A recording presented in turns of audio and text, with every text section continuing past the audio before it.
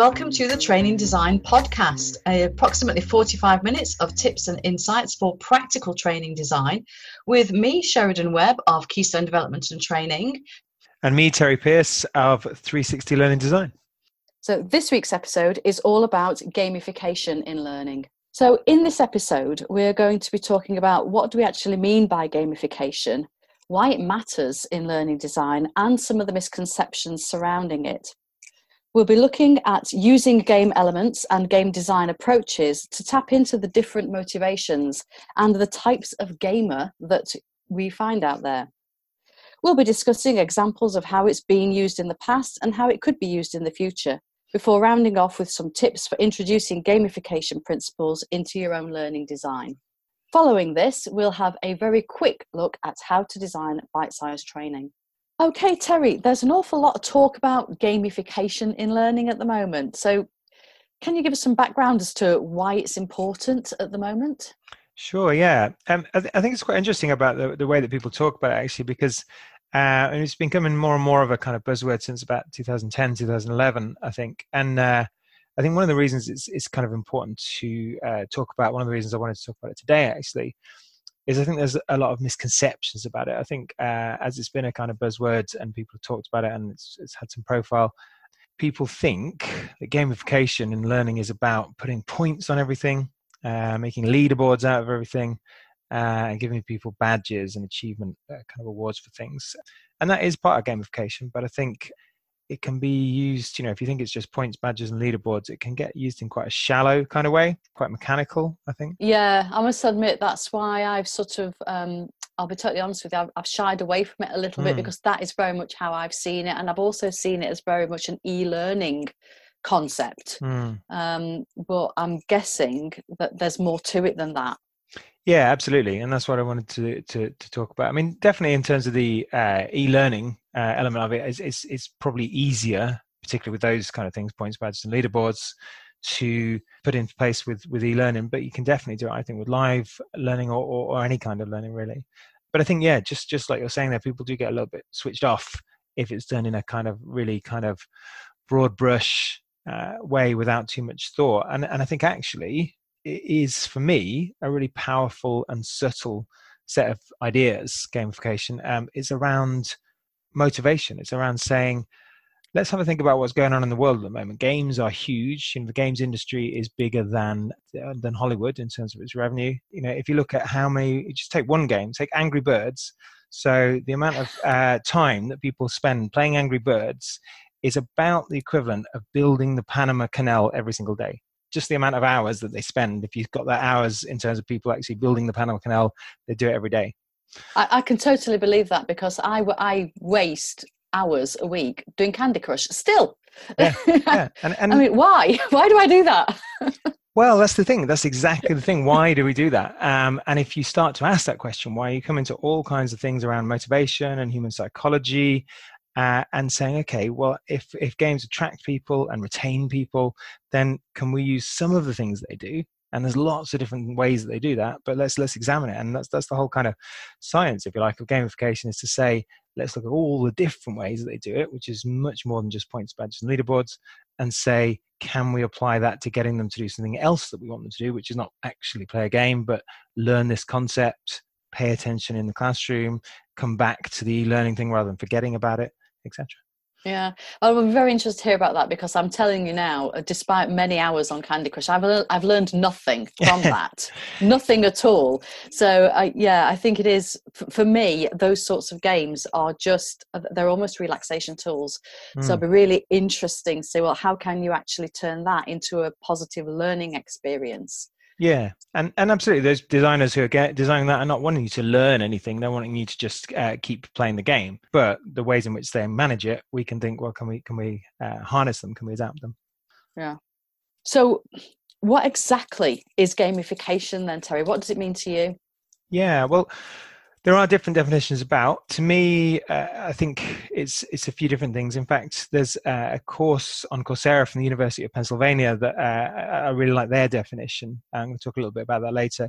And their definition is around the idea that it's about looking at game elements of games, and the idea of a game design approach, so how designers of games approach their whole craft, and taking those two things, the elements and the design approach, and applying them to something that isn't a game. So as soon as you take those two things, see what you can learn, try and apply whichever of them are relevant, and that's the really key thing. So it's not just blindly grabbing a leaderboard or a point system, but working out how they're relevant and putting them into something that's not a game. I mean, just to flesh a couple of those out a little tiny bit. Yeah. You know, if we're saying game elements, I'm just going to really quickly run through a bit of an incomplete list of things that are elements of games, because I think it just gives a flavor of all the different things that are going on that you could harness. So in games, we have meaningful choices. People take on roles. People have autonomy to make choices in the game. There's an element of fun there. There's usually some kind of training wheel, so that early on in the game, you're being kind of handled with kid gloves.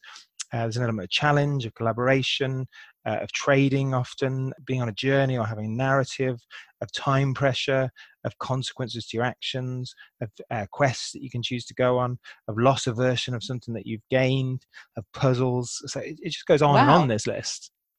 So yeah, if you've got a list like that, you can start to say, wow, yeah, which of those can we use? And I'm sure that a lot of training designers are already using those things in their training design. But gamification is about saying, well, let's take those and let's put a game design approach on it, which is thinking about the experience from the user's point of view, in games from the gamer's point of view, but in our case, from the learner's point of view.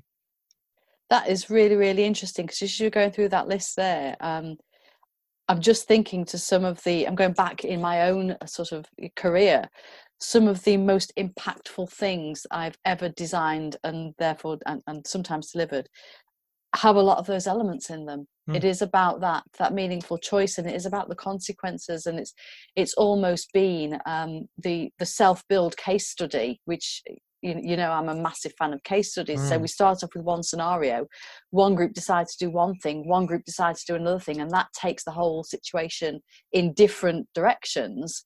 And there's so much learning to be got from that. I never realized I was making a game. Well, not making a game, but gamifying. Yes. Yeah, absolutely.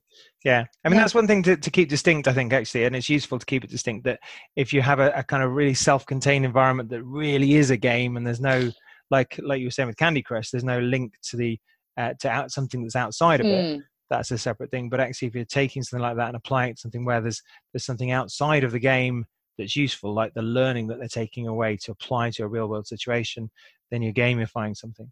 Yeah. Well, that is so cool. So I've sort of done bits of that, I suppose, which is really nice, because I realise I'm not so far behind the curve on that.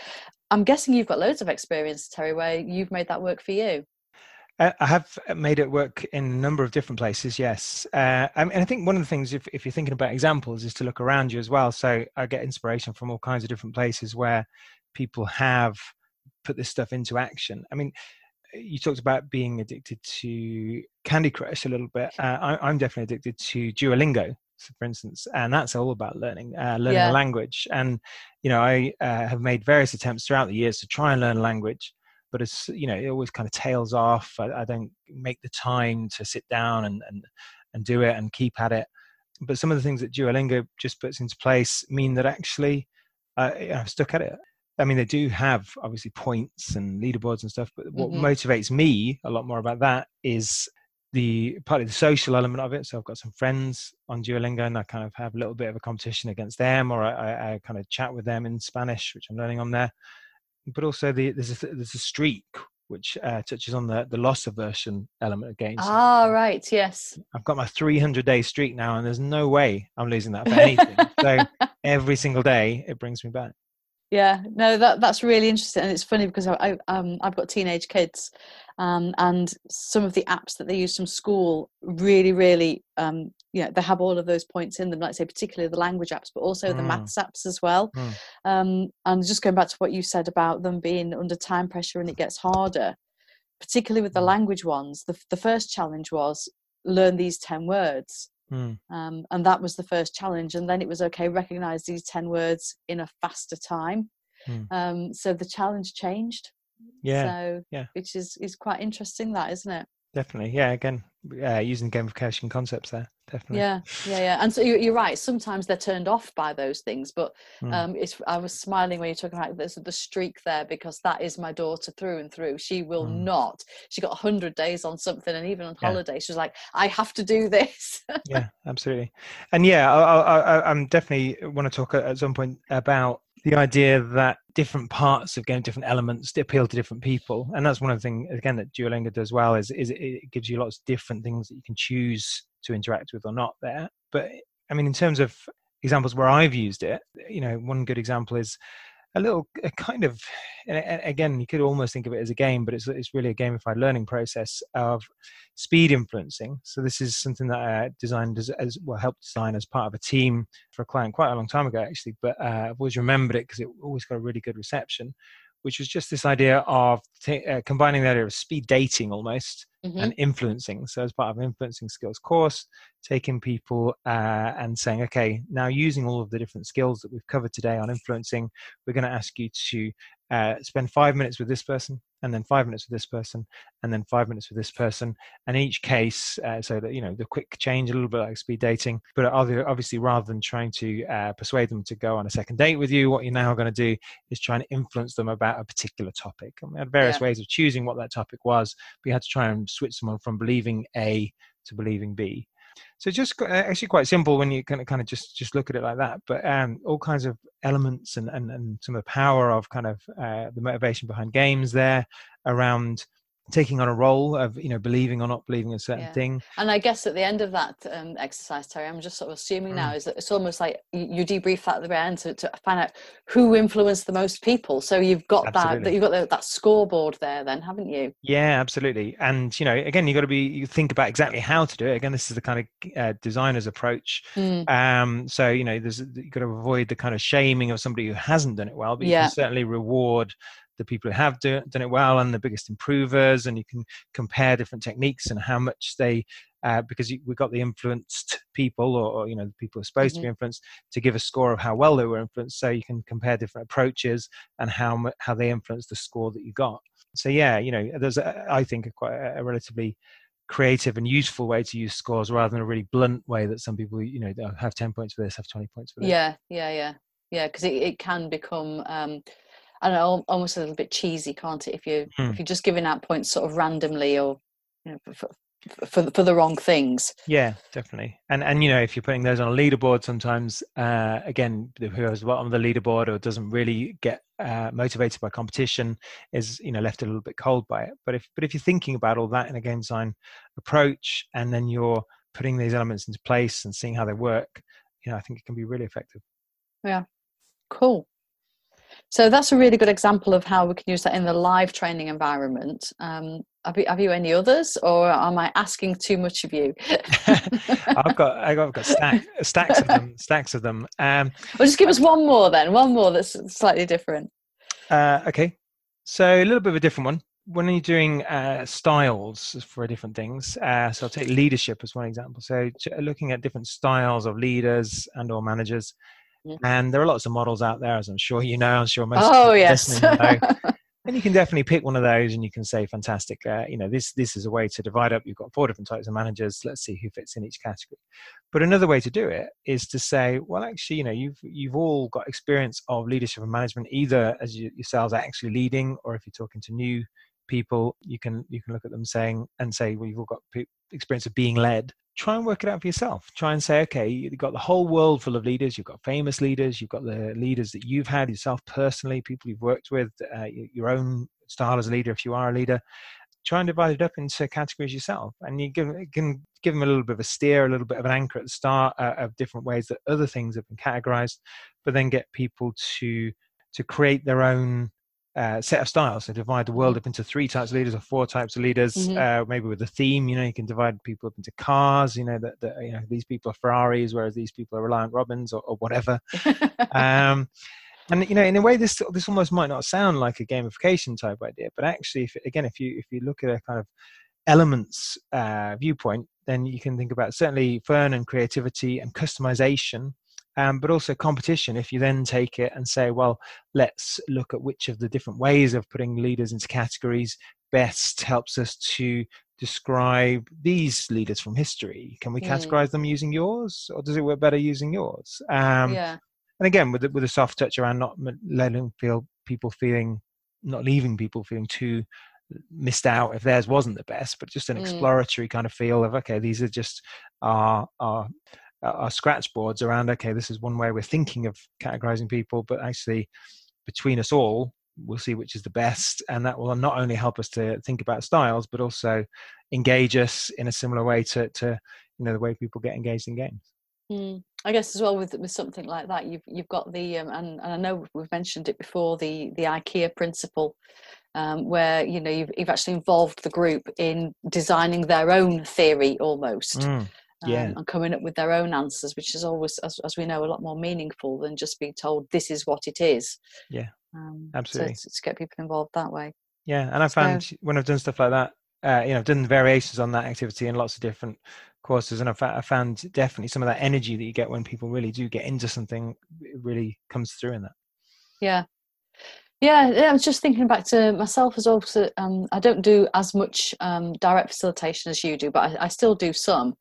And definitely when I've set the group a challenge and given them the time and resources to do it, but you need to have clear guidelines. I guess it's like any game, isn't it? So I'm going to go off. I'm going to go off just for a moment. We had a new game. I don't know when we had it, a few months ago anyway, and I think it's called Pandemic.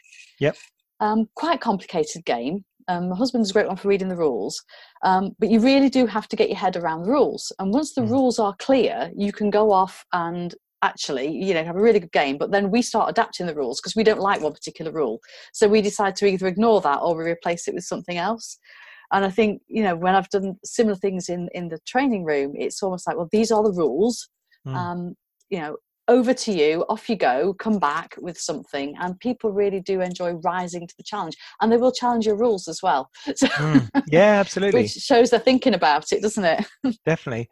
And I think something you're touching on there as well is the idea of looking around for inspiration. So, there are so many different types of games when you really think about it. There's quite complex board games like Pandemic. There's quite simple board games like Monopoly or even chess, that kind of thing.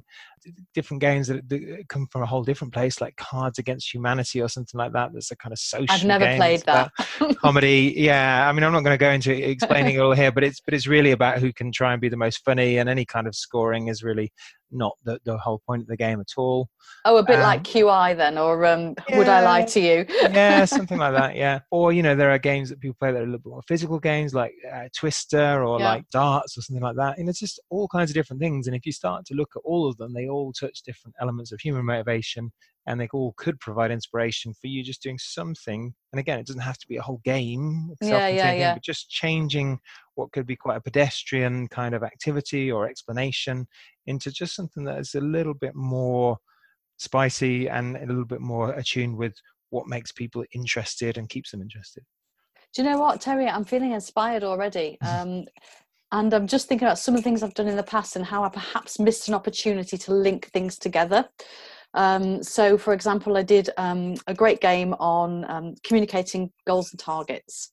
So we had we had the physical target. We were chucking stuff at it, and we were talking about how you motivated people, how you had to get all these things. So that was a great game, and obviously I kind of engineered it so I knew which group would win because I wanted to make a particular learning point. But just thinking that there would be the option there to actually put, for people who like that sort of game, that's great. So the team can win points for that. But then you could also have, and we want you to actually come up with a mnemonic, or we want you to do some sort of more theoretical stuff to back up the physical side of it. So it turns into a more complex activity. Yeah, which can absolutely. maybe get more people involved. So if you're not really the one that likes throwing balls at walls, you're more of a thinker, you can still add a lot of value to your team in a different way. So it's sometimes joining the dots. Definitely. That actually reminds me of a team building game stroke set of activities that I've often used, which is trying to get everyone's different preferences and styles in there by kind of saying, okay, we are going to have a kind of competitive element, and we are going to have point system and winners, but what goes into that is going to be a whole bunch of different tasks, and actually it's up to you to work out which of you is going to handle which tasks. So you're going to end up, and when I've done it, you have ended up with one of the people there in the corner puzzling over the kind of word-based or number-based puzzle on their own to some extent, but having to coordinate with others to make sure they're using the time to best effect. And then you've got other people going around the room trading things with the other teams, because the only way they can win part of it is by trading some of their less useful items for someone else's more useful items. And someone else who's going on and doing a more skill-based kind of challenge. So all these different challenges, getting that all to feed into the main kind of game, if you like, or the main points system and so on. Yeah. I think what I'm starting to hear, and we'll go back on track and look at some practicalities in just a moment, but is the key theme that's coming through for me is a challenge for people to achieve, in whatever way that is. I think that's one of the most common parts. I mean, when I read down that list of elements, I didn't really kind of accentuate any of them more than others. But if you look across different games, some of them definitely crop up more than others. I mean, if you were going to, again, go back to a list like that, you'd have to pick out things like autonomy, fun, challenge as being very, very common. It's actually kind of hard to think of many games that don't have those elements. Yeah. Excellent stuff. That's really, really thought-provoking. So how can we, as learning designers, how can we embrace gamification? How can we make it more a part of what we do? Or, have we discussed that already? I don't know. I'm just thinking, I'm sensing that there's more to come from you, Terry. Definitely. I think we've only got about 45 minutes ideally, but, we'll see what we can do. I think it's really deep. There's a lot to this. If people who are listening are really interested in this, I think the best thing they can do is go beyond just this podcast and kind of say, okay, what other information is out there, so you can study it. As I mentioned earlier, the Coursera course run by the University of Pennsylvania is really good. There are some really good books out there. Gamification of Learning and Instruction by Carl Kapp, and Carl Kapp also does some really, really good blogs. So there are lots of different places out there where we can learn more. But for me, it comes down to, again, that those two really big things. First of all, the approach. So, I mean, we've talked a bit about the elements. We haven't talked. Yeah, I was going to say, we haven't talked as much about the approach. So I get the elements; they make sense to me. So yeah, you kind of just you take the gamification approach. So, but what exactly do you mean by that? Well, I think so. The approach. Again, if you think about actual kind of games and how people design them, the best games have been really, really well thought through and play tested and built up from kind of scratch. It's not somebody said, okay, whoever designed Pandemic or chess or whatever didn't just say, hey, here you go, this is exactly how it's going to be the finished article. They've tried it out. Some bits have worked, some bits have not worked. They've played around with it. And this is a kind of, game design approach. It's thinking about things like balance. What the kind of balance is there of, there's not going to be an imbalance between one side and the other. So in chess, right. Yes, white will win slightly more often, but, somebody's got to go first, and it is Will pretty they balanced really? As it is. Slightly more often, because they go first. Yeah. Good grief, I never knew that. But it's only varies slightly. Yeah.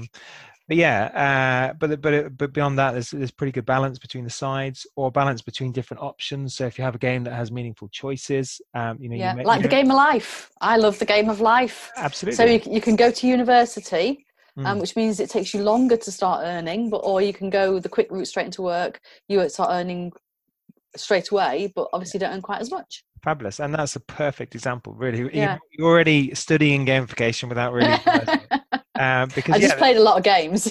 They've balanced it. If by going to university that was always the best route, then it would be a bad game, actually, because it would never be worth doing the other way. So there'd be no point in that being on the board. So it's that kind of thing of balance and trying to work out that everything is balanced. And then secondly, thinking of the experience for the person playing the game. So how will it feel? How will they what will they take from it? How will they, is there anything that will demotivate them, will stop them as you're going along? And all of this I'm talking about from the point of view of games, but again, it's just taking that kind of approach when we're designing learning activities. Yeah. So, I mean, many years ago, I did actually design a board game to use as part of a learning experience, and that's that's obviously what comes to your mind, isn't it? You think of either the Angry Birds type thing, so very much on a device, or you think of getting out a board and having pieces to move around, which is probably gamification at its purest. Whereas what you're saying is we can just take elements of that to spice up learning. Yeah, absolutely. Well, in a way, I'd call, things like that, that's actually game design. You're actually designing games, which is great, and I love doing that as well. But yeah, gamification is when we're taking that across. Yeah. So forgive me if this is going slightly off, but I do have a genuine question for you. When we talked about, getting people to compete and to do different types of tasks and make sure we bring different people in different times. What would be your advice about keeping people in teams for a whole event? That's an interesting one. I think, there's going to be pros and cons to any decision you make. For me, what you're going to be tapping into by doing that is kind of a sense of team, a sense of, a unit and kind of pulling together and teamwork, all of which are game elements, that we see work really well in lots of games.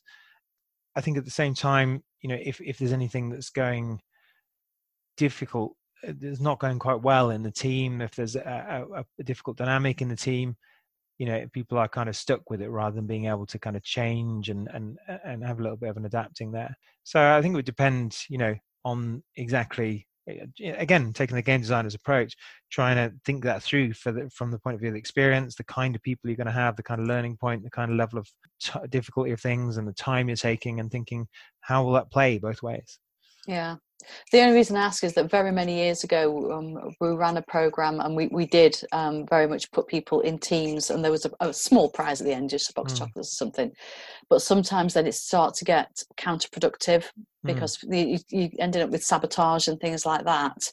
So instead of people try and play their best game, they're actually trying to sabotage the other team, and you think, no, that's not where we're going with this. So I only did it like that for that one particular set of courses. Since then I've always tried to mix things up a little bit. Sure. And again, that's a really good example of where the game designer's approach should really help, because it is about ideally play testing it, certainly kind of running it through, thinking of what could go wrong, trying to kind of improve it in iterations.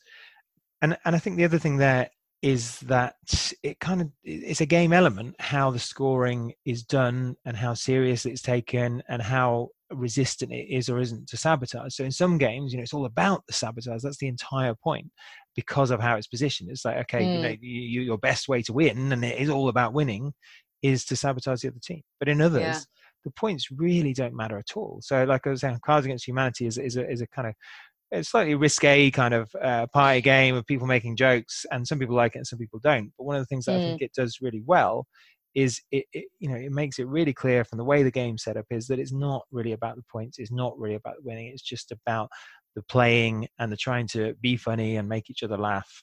And that's the whole point. So I've seen point systems with teams and with competitions and leaderboards work really well on that basis, that actually, it's funny, and, somebody will give you 100 points when, only one is the norm, and then 150 the next minute, just because you're just messing around with it, that kind of thing. So, yeah. But I also think... Go on. No, I was just going to say, I think that's really interesting to say, because I think, particularly on your audience as well, sometimes people do get very focused on the rules and the points and the scoring rather than actually what it is we're here to do, the challenge that we're trying to overcome, the challenge trying to meet here. So I think, like you say, that's perhaps some way to do with the way it is designed and that design approach. It's also the way that we communicate that to people and the focus that we put on it, I suppose. Absolutely, yeah. And I think it's also around different types of player or learner, and if we're in the classroom. Because salespeople are phenomenally competitive, no matter what. They'll turn something into a game even if it's not. Sure. So I guess there are a different sort of different games appeal to different people, I guess. Yeah, definitely. And I think that's one of the things, again, about this design approach, but also linking it to elements, that actually, if you start to think about the different kinds of people that you have and what motivates them, then you can start to try and take account of all of them. So I want to introduce here actually just so there's a set of cards designed by Andrzej Marczewski. I'm not sure if I'm getting that pronunciation exactly right, but you can see it if you're listening in the links.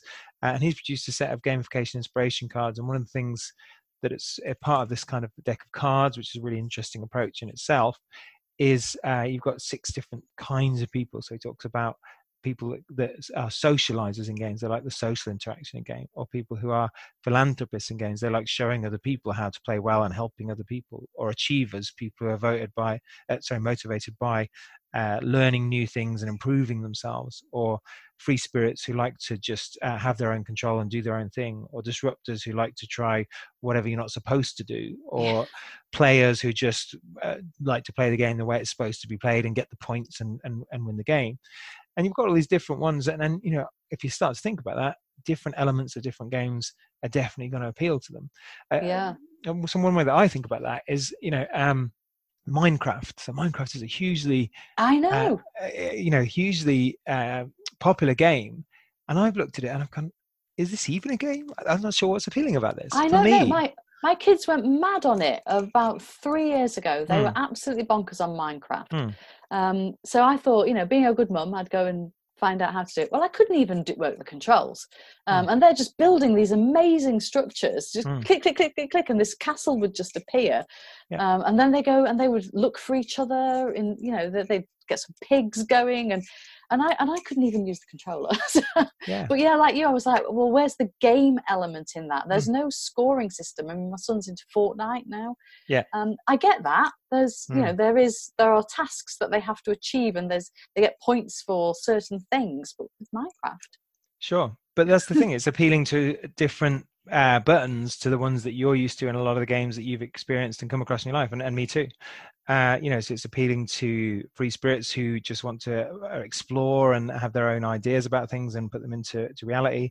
It's appealing to philanthropists who kind of have a purpose of helping other people and showing other people good ways to do things. People get their own YouTube channels about Minecraft and what they've built in it and all that kind of stuff. So it's different kinds of gamers, if like, different kinds of people with different kinds of motivations. So I think one of the things that the cards or an approach like that anyway does is help us think about that, and then start to link it to the elements. So if we start to think, well, we've got to either we're going to have these type of people, like you were saying, you've got salespeople, and we think they're going to be quite competitive and achievement focused, or if we haven't got a particular type, then just trying to think about all the different types you might have and having something in there to appeal to as many of them as possible. So that can help you to think about what elements you want to use. Yeah, I mean, this is it all links back, and there's some very broad principles, aren't there, in learning design, that things go in and out of fashion, theories and approaches and all the rest of it, but there are some broad principles that never go away, and what you just alluded to there is about the variety. And when we've got a mixed group of people, we have to keep the variety in there in whatever format, just to keep people engaged and to help people learn what they need to learn in a way that feels comfortable to them. Yeah, absolutely. Definitely. So we've talked a lot about activities generally. Is there any other parts of learning design where gamification could work?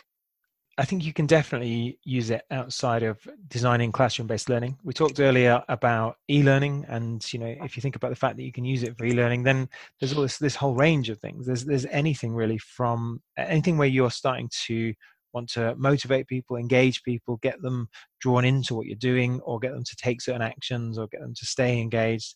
So project work, thinking about how they're going to work together as a group outside of the actual session or between sessions.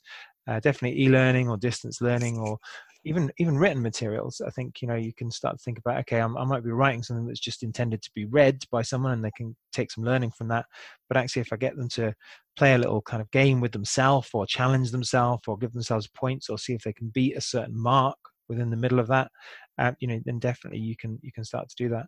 Actually, if I'm going to interrupt you there, Terry, just thinking the written material, a really simple thing that I've used, particularly in pre-course, is to create a crossword or a word search. So the gamification's there, so they can complete the crossword.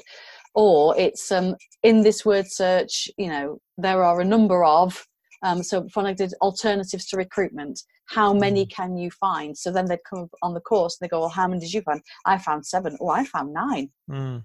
So without realizing that's gamification, isn't it? Yeah, absolutely. Definitely. Interesting. Sorry, I interrupted you there mid-flow. No, it's fine. I mean, it's just freewheeling really about different places you can start to think about it. I think, again, if you take that game design approach and thinking about lots of different elements, you could definitely start to think about applying it anywhere that you want their engagement and you want to keep their engagement. Yeah. No, that's really, really thought-provoking, to be honest, because I think, as you said, we tend to associate gamification with online learning, with e-learning, because I think they popularized the term and they brought it to the fore of everyone's mind, whereas it can exist in very many formats. As you say, computer games are huge, and rightly so, because it's a whole entertainment industry, but that hasn't been the death of board games, where we sit around the table with a cup of tea and a biscuit and we still play Cluedo. Yeah, absolutely. Although actually you saying about kind of e-learning and stuff just made me think of one particular example around kind of outside the classroom type stuff, which is around badges. So again, we said at the start that points, badges and leaderboards are not the be all and end all of gamification, but actually they can be used quite well. So if you, for example, think about something like certification with learning, I don't know about you, but to me, certification seems like quite a dry topic, even if not for me, then for some of the people I might be trying to encourage about, you'll do this thing and you'll get some certification. But as soon as you start to talk about it in terms of badges and saying, okay, we've got a badge that you can earn and it's part of a suite of badges which can be displayed in a certain place in a certain way.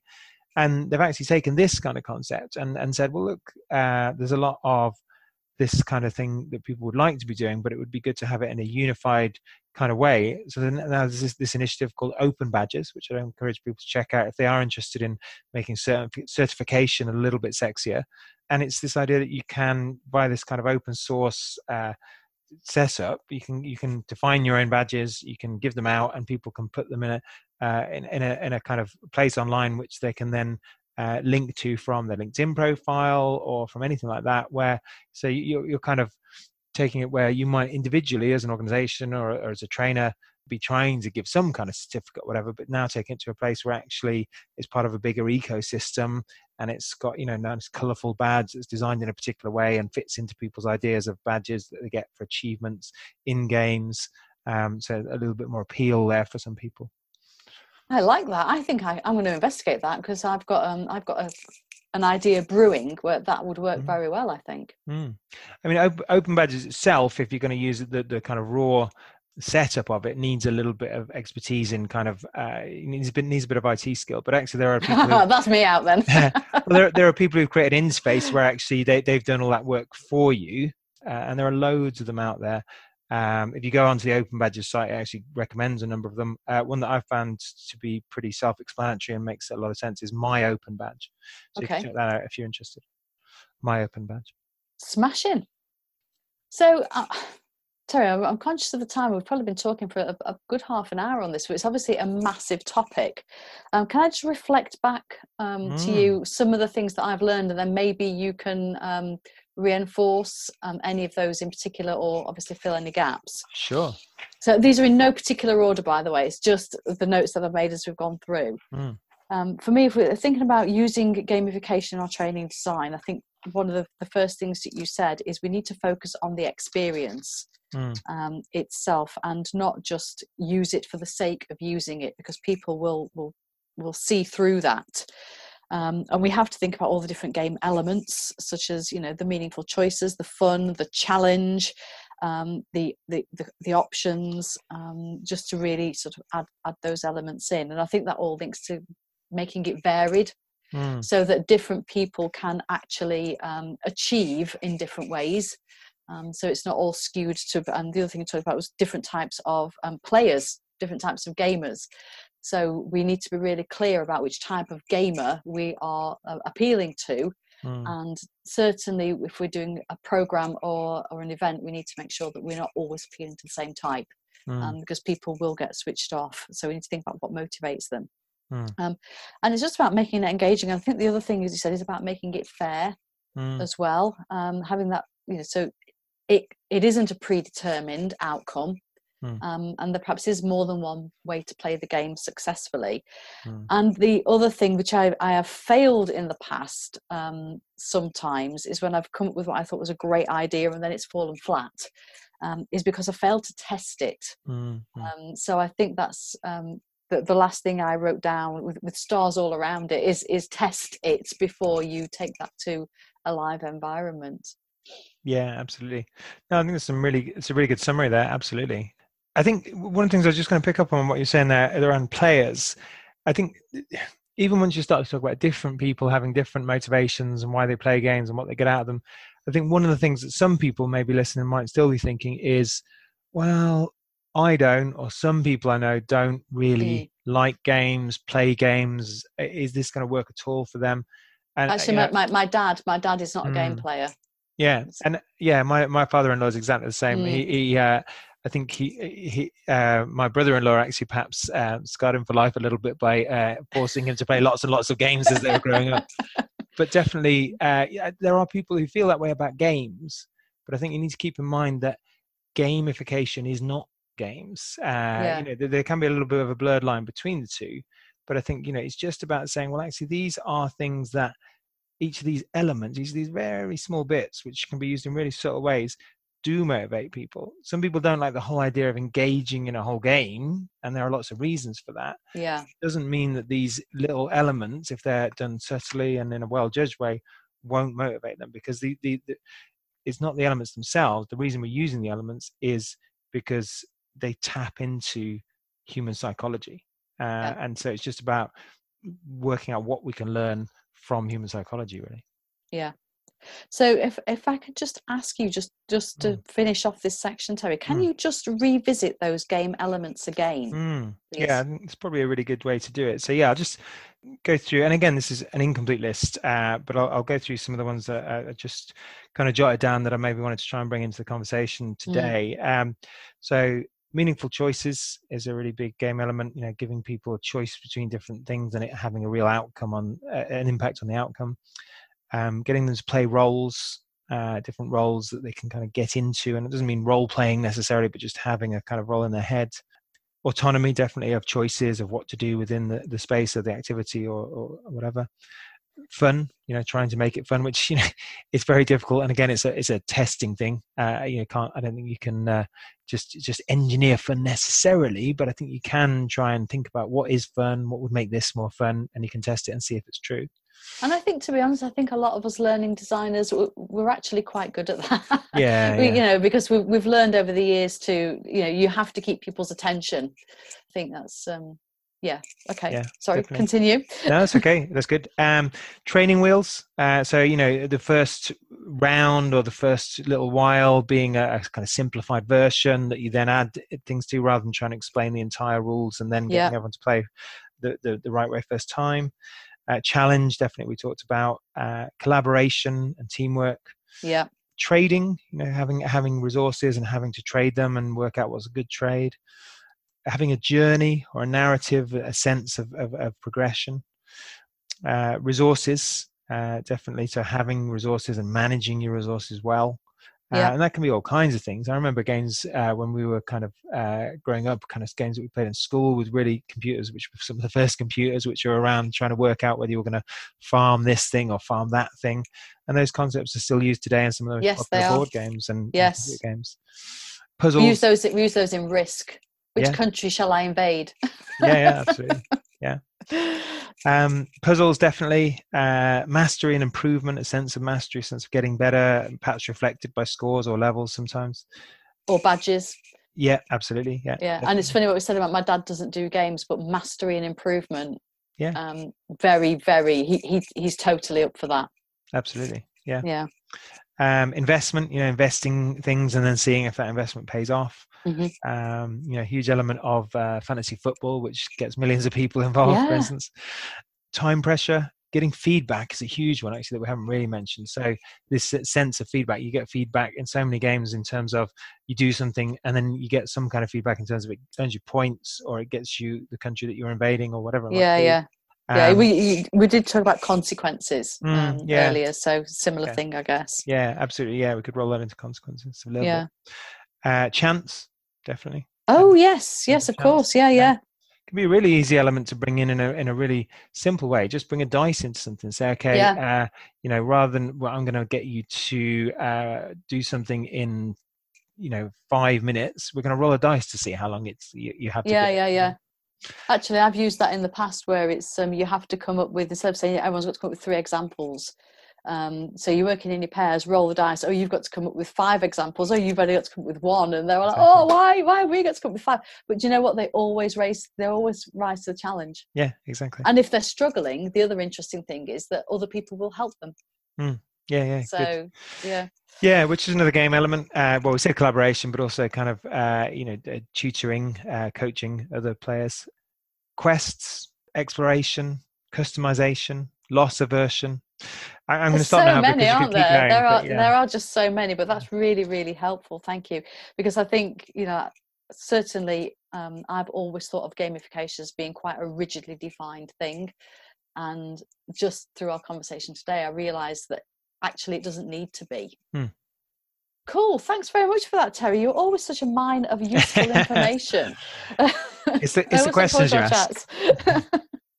Well, it's because I just, you always bring something that you know more about than I do, and I am just a sponge, and I like to learn about these things. So it's really interesting. Thank you very much. It's easy when you get to choose the topics yourself.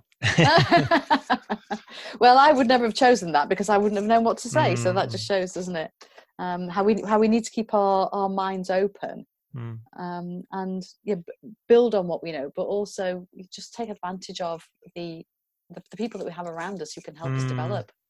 Definitely. Okay, so I think we're done with gamification for today. Was there anything you wanted to bring to the table today, Sheraton? It was just a quick thing, really, and this came from a question that came through the Training Designers Club that I run, and it was a question around how do I design bite-sized training, because bite-sized training isn't new. It's been around for a long time. It's a very popular way of keeping that live element in a blended approach. People are under pressure to obviously reduce the length of time in the classroom, and bite size is definitely used by a lot of organizations, but it's one of those things that seems easy, and it can be, but it can also be quite easy to get it wrong as well. And when I've seen bite size used badly, it's when people have tried to cram a day's worth of material into 2 hours, and the inexperienced trainer or training designer does that by taking out all the activities. So because this activity takes 45 minutes, therefore we'll get rid of that and we'll just go through the theory. And you end up with a 90-minute lecture. Yeah, with a few questions at the end. So that for me is not bite-sized training. And as you know, I've written 50 bite-sized training materials through Power Hour, so I've kind of got to grips with what's involved now. But and it isn't trying to condense a full day course into 90 minutes, and that's the first mistake that people make. So at a very broad level, if you're going to do a bite-sized session, it has to start off as bite-sized. You can't make a full one and then cut it down. So you have to start with that in mind, and it can either do one of two things. So it's fine to just provide an introduction to a topic where you do everything very top line, and no one really goes away being able to do anything significantly different, but what they are going away with is lots of things that they can explore in more detail if they want to. So it does have its place, does have its use. Or we do one thing and we do it in the same amount of depth that we would do in a full day course. So the example I would give is that you can't do a bite-sized session on performance management because it's a massive topic. What you can do is you can say, here's an overview of our performance management process, And you can do that in 90 minutes, and you can signpost the other resources. Or you can say, right, well, this is how you need to raise an issue. And that's all we're going to focus on. Yeah. So for me, that's the fundamental thing. And then after that, it's very much following the principles of good training design, to be honest. So we still use accelerated learning techniques. We still use, I follow MASTER, as you know. We still do all the activity that would be involved. So we can still use case studies. You can still use role plays. It's probably not the go-to exercise, but certainly the flip chart exercises that we would normally involve, the discussions, case studies, work particularly well. And I think with a bite-sized session, it's really important to choose those activities very carefully, because let's say you're doing a 90-minute session, you're probably only going to do 2 exercises. So you need to choose them so they can be reflected on from a number of perspectives with a different lens. So we might run a case study, and the first time we debrief it by looking at the approach taken by the manager, let's say. So that's one thing that we'll debrief that. And then we're going to look at it again, but we're going to look at it from a different lens. So, well, how might we have communicated that differently, or whatever it is. So same exercise, different learning points, which the facilitator can draw on. And it also shortens the learning, because the people actually doing the training don't have to get to grips with a whole new scenario. They've done it once, they're familiar with it, so they can delve into it a lot more quickly the second time. So thinking about your exercises, I think, is very, very important. And that's, things like card sort exercises work really well in bite-sized training, because they don't take a lot of explaining as well. You've got to think about time, the practicalities of briefing an exercise, debriefing an exercise. If you're going to be using equipment or breakout rooms, you've got to factor all that in. And you just don't have the luxury of it. So, it is thinking about those sorts of things, the practicalities. Yeah. Just one of the 2 things is, if you're writing for someone else, you've got to be super precise on what it is, because, if the trainer has to take 10 minutes explaining and re-explaining, that's a massive chunk out of a 90-minute session. You've got that luxury in a full day. Keep it active, and very, very much you need to signpost further exercises. So, having that reading list, having those YouTube videos that you can actively encourage people to tap into shortly after the event really helps embed the learning, because 90 minutes is not enough. It's only ever going to give a taster. But what you want to be able to do is to make that taster sufficiently engaging that people will go away and follow it up in whatever it is. So so the principles are the same, but I think it's just about being realistic as to what you can achieve in the time. And it might be easy to think, well, why even do a bite-sized session? If it's going to be limited as to what it can do, why don't we just curate resources?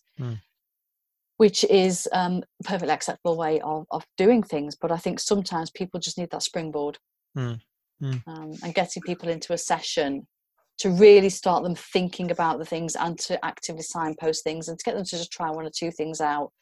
And then you follow that up with curated resources, you follow that up with coaching, you follow that up with practical actions, which they are held accountable for, can still make bite-sized learning a really, really important part of the learning mix. But the design of it does need to be given just as much thought as a full day session or a week-long program. Yeah, no, I'd echo a lot of that. I think that's a really good set of insights.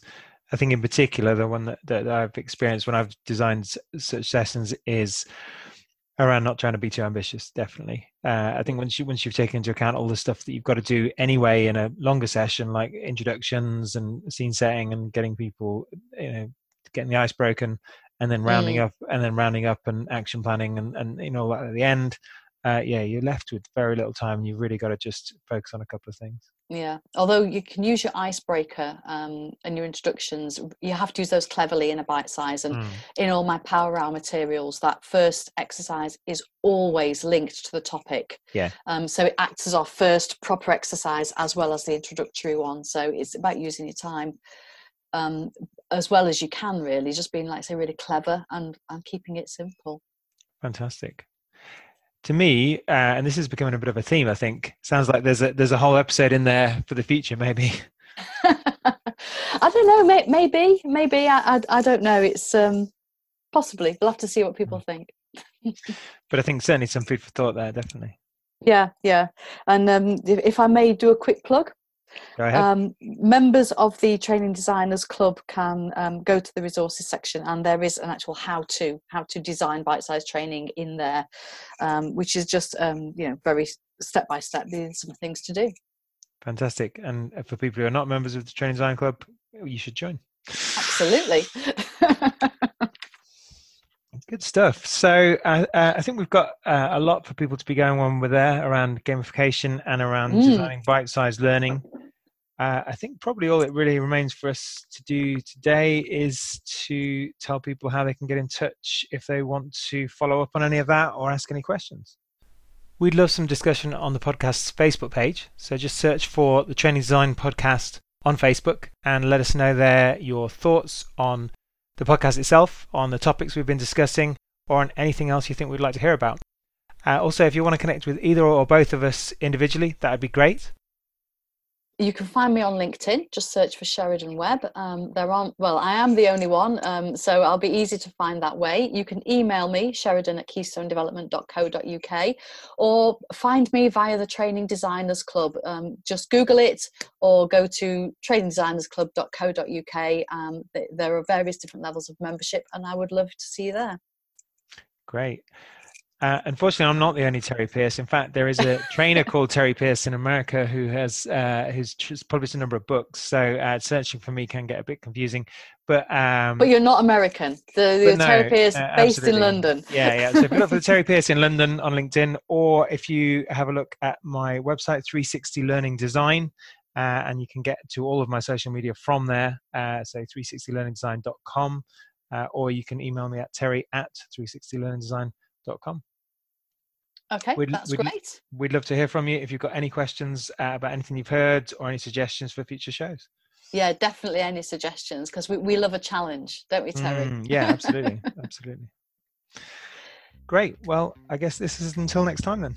Yeah, okay. Lovely talking to you as always, Terry. Really found that very insightful, and thanks very much for your time. Thank you.